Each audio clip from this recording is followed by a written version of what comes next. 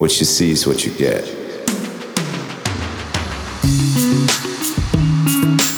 Hello, my name is Pastor Chris Miller, and I am your host on the PC Speaking Podcast, where we are equipping Christians for life. Hello and welcome. Thanks for taking the time to listen in, and a very Merry Christmas to you. Today is a very special day because it is Christmas Eve. And I guess in a way you could say you guys are kind of my guinea pigs here, because this is probably going to be the message for this evening, even though technically I'm not releasing it until Christmas Day. Isn't technology strange? Anyway, not expecting a huge bunch of listeners on Christmas Day, but you never know what you might come up with. So I just want to put this out there, and maybe it will encourage someone. And yeah, there you go. So we're going to be looking at, obviously, part of the Christmas narrative. There's an aircon unit out here on the side of our church building. And, it was put out there quite a while ago now. But it's this big, it's not the nicest looking piece of kit hanging off the side of the building. And I remember when they first installed it, I thought, my goodness, what a terrible eyesore. And I didn't know if I was going to be able to live with it. It was so bad. But now I walk by it several times a week, and I don't even notice it. I don't even see it there anymore. And it's interesting how if we see the same thing over and over and over, we stop noticing it. We actually stop seeing it. It's almost like we go blind to it. And sometimes I think because we can become so well acquainted with certain passages in the Bible, the Christmas narrative, nativity scene being a great example of that, because most people know a large part of that story. But because we're so acquainted with it, it can be a challenge to look at that in such a way that we shine fresh light on the Christmas narrative and allow it to address us in a new way in our heart. And it's important that we do that, because if we, as I say, see the same thing over and over and over, we forget that we're even seeing it. So we're going to take a bit of time and talk about some characters who are part of the nativity, but they're kind of peripheral. Well, except the wise men, I suppose everybody sees them as part of it, but we're also going to be involving a few other characters who are more peripheral. And we're going to be doing that from Matthew chapter 2. And I'm going to be reading from Matthew chapter 2, and I'm going to read verses 1 through 11. That's why I've got these lovely eyeglasses on if you are tuning in on YouTube.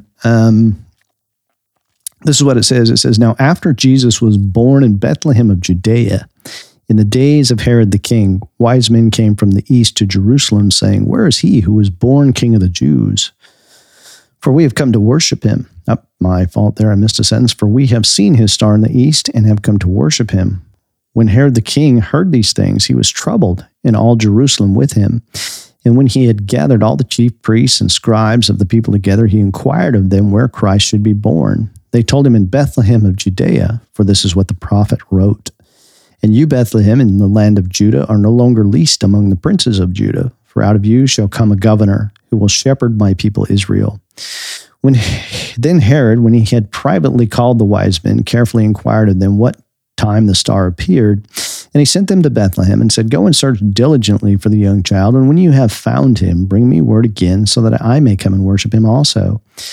When they heard the king, they departed, and the star which they saw in the east went before them until it came and stood over where the child was. When they saw the star, they rejoiced with great excitement. And when they came into the house, they saw the young child with Mary, his mother, and fell down and worshipped. They worshipped him. And when they had opened their treasures, they presented gifts to him, gold, frankincense, and myrrh. So there is another part of the Christmas narrative.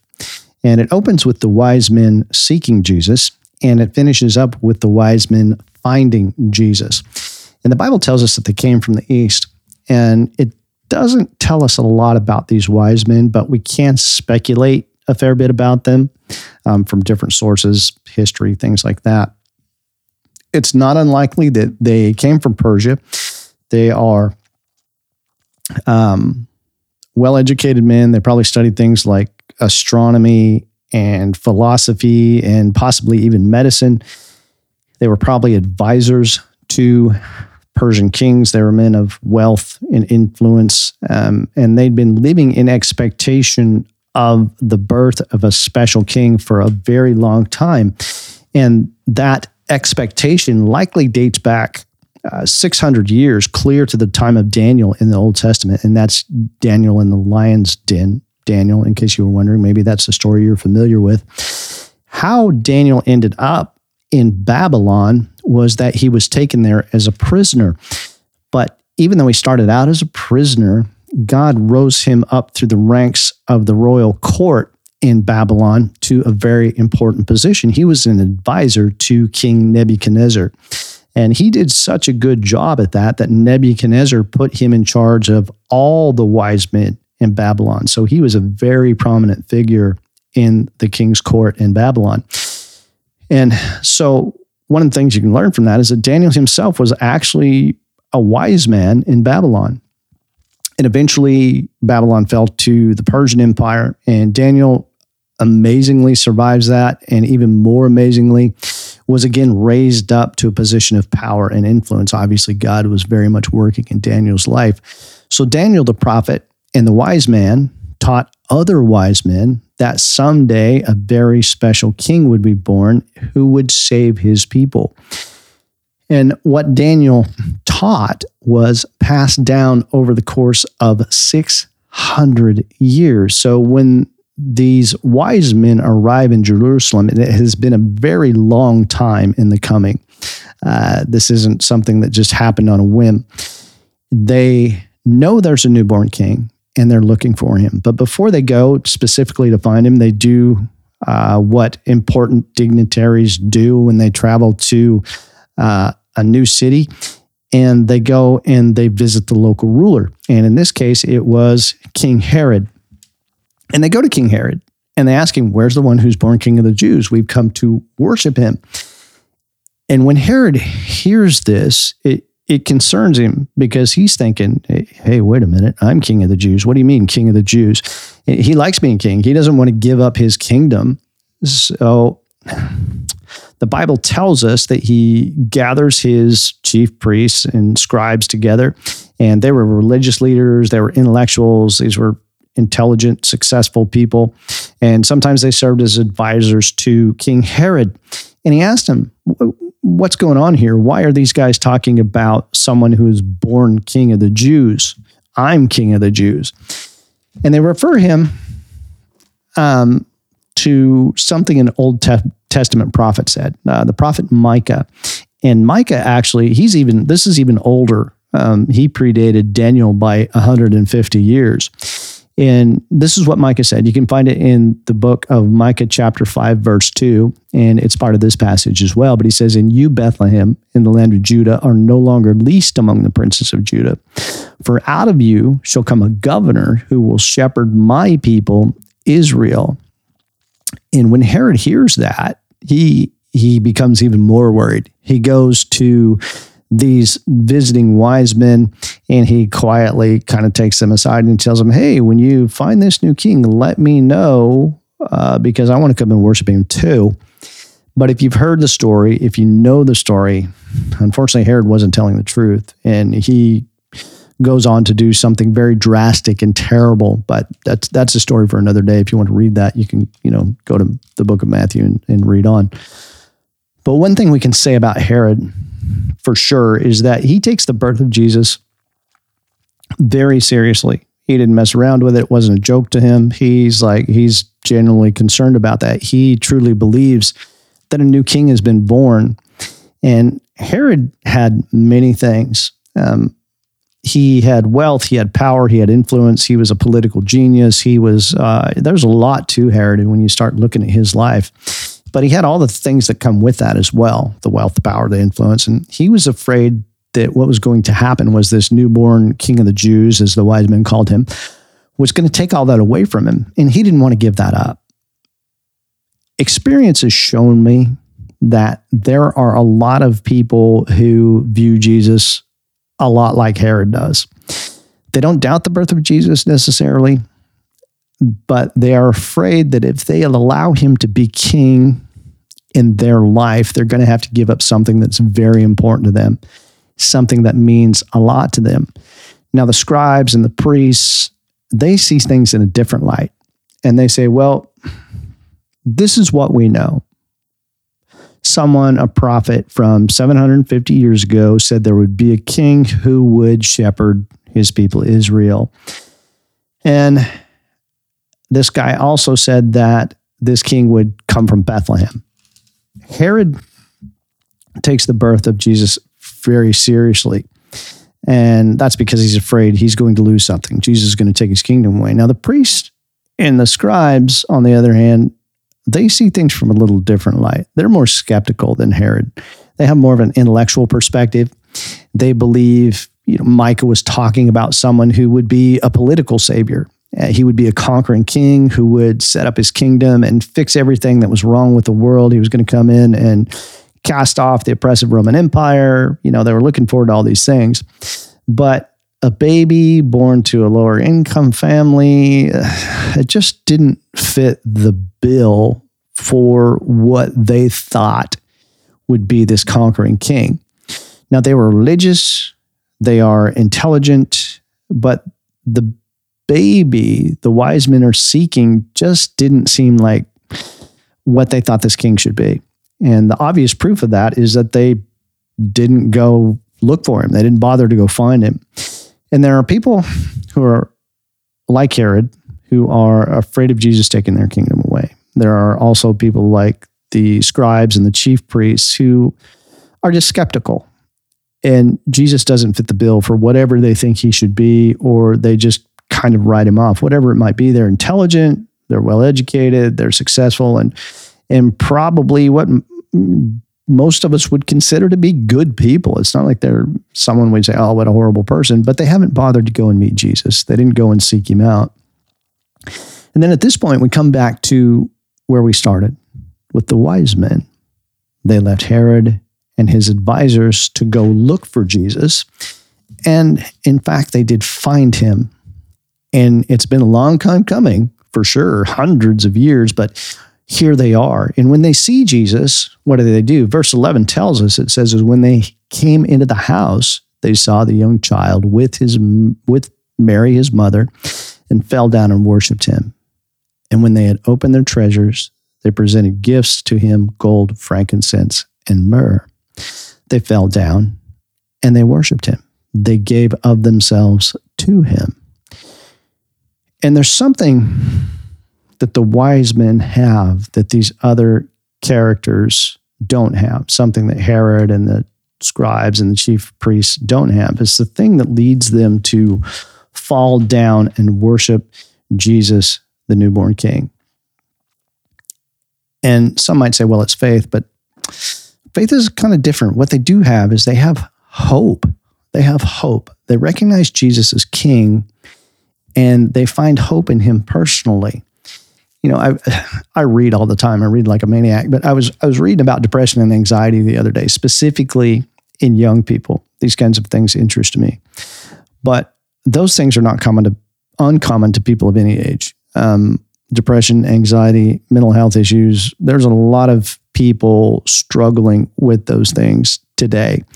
And the question has been asked a lot lately, why is everyone struggling so much with mental health? And there's a multitude of reasons for that. But here's my thoughts in an ocean of opinions. People have always had ups and downs. But today, information travels so fast and we are so connected. We know everything about everything all the time. The onslaught of information is endless. We know more about what's going on in the world in a few minutes than the wise men, for instance, would have known in many, many months. And I think that we don't know what to do with that. We struggle to process all of that. We're hearing about war. We recently heard about some police officers being murdered. And over the past few years, we've been constantly bombarded with climate change and COVID and vaccine and lockdowns and pronouns and all these different things. And regardless of your views on any of those things, okay, that's for this discussion, the view, how you see that stuff is irrelevant. Regardless of how you see it, it wears you down. It's a beating going through all of that. And it gets old. I remember when I was a kid watching the Space Shuttle Challenger launch. And we were sitting in a classroom, and we had one of those old carts with a TV sitting on top of it. And 73 seconds into the launch, the Challenger had a catastrophic failure. It exploded and killed everyone on board, or they all died in the explosion. And, you know, we as young people, we just we didn't really understand what happened. What's going on here? What happened? Is this real? Is it, you know, are the people okay? And it took a while to work through that and process that. And I heard someone say that for kids today, because of how fast information travels and how much they see and are constantly trying to process, it's like the space shuttle explodes every day for them. And it's kind of like that for adults as well. And one of the reasons people struggle so much is because they have no hope. There is such an onslaught of negativity from every source, both secular and religious, that people don't know what to do. They just don't have any hope. And when you have no hope, when you don't have hope, you don't have anything. And, you know, like I say, some people are like Herod, afraid of what's coming. They try to take matters into their own hands. They're trying to manipulate the situation. Some people are like the scribes and the chief priests. You know, they're intelligent. Some of them religious people looking for a political savior who's going to come along and fix everything. The problem is that we can't even agree on what fixed would look like. We don't even know. But one thing we probably can agree on as a group is that the world is broken. There's something not right. And it's not just the world, but it's the people in it, because it's the people who make things in the world happen. People like you and me. In another part of the Christmas story, an angel appears to the shepherds and says, "Listen, do not fear, for I bring you good tidings of great joy, which will be to all people." All people. Now, that verse, okay, I know it was written 2,000 years ago, but that all people, that applies to you and me too. Good tidings of great joy for all people, you and me too. And the next verse goes on to say, "For unto you is born this day in the city of David a Savior, who is Christ the Lord." And maybe you've heard the term gospel. And I've been kind of challenging people more recently to define what that word means. And I'm going to give you a big leg up in that. In the language the New Testament was originally written in, the word translated in that verse is good news. And the word translated as the gospel elsewhere are the same word. They're the same word. That's what the gospel means. That's what the gospel is good news. The good news that a Savior is born in Bethlehem. The same Savior lived a perfect life without sin. He wasn't broken. That same Savior went to the cross. He shed his blood on the cross as an atonement for our brokenness so that we could be reconciled with God. He was buried. He rose again the third day, showing he has power over death according to the scripture. And there will come a time when Jesus returns and he sets up his perfect kingdom and makes everything right. Whatever that's going to look like, it will be perfect and we'll all be able to agree on that. But it's not yet, but it is coming. It's going to happen. And it is possible for you and me to have hope in being part of that perfect kingdom that's yet to come, that will be ruled by Jesus. And there are two different kinds of hope. One is a kind of hope that is wishing something good might happen. You know, like, oh, gee whiz, I hope life gets better. I hope things in the world get better. I hope 2023 is a better year. That's kind of a wishing kind of hope. The other kind of hope is the kind of hope the Bible talks about, the kind of hope we can have in the kingdom of Jesus. It's a confident expectation of things to come. It is defined as so confident, in fact, that it is as good as if it had already happened. Life is not easy. And, there's going to be fluctuation in that. It's going to get better. It's going to get worse at times. And there are many things wrong in the world. And we're all broken people, but Jesus will come. There will be a time when he comes, he sets up his perfect kingdom, and you can have hope in that, but you must recognize him as king. You have to trust him as your savior. If you don't put faith in him, you won't be part of the kingdom. And the other option is much worse than anything in this world. But that's the whole point of the Christmas story. Light of the world, the hope, the one who come to shine light into the darkness, hope of the world, the hope for all of us, the one we can have hope in, that regardless of what goes on in the world today, we can have hope in his kingdom that is to come and will be forever. And to be part of that kingdom, you turn away from your sin. That's what the word repent means. We turn away from sin and we turn to Jesus. We trust him, believing that he died on the cross in our place so that we might be reconciled with God. And he offers that to you as a free gift.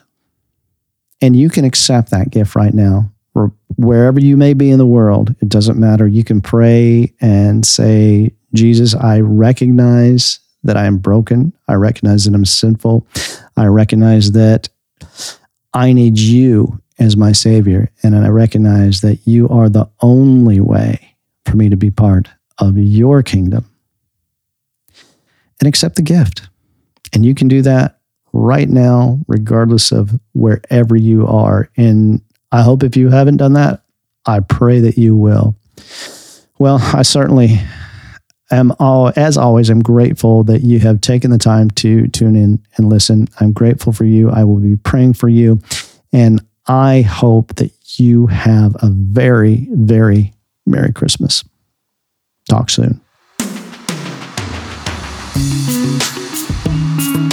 Thank you for taking the time to listen today. Let me know what you think in the comments. Please consider subscribing and sharing this with someone who might find it helpful.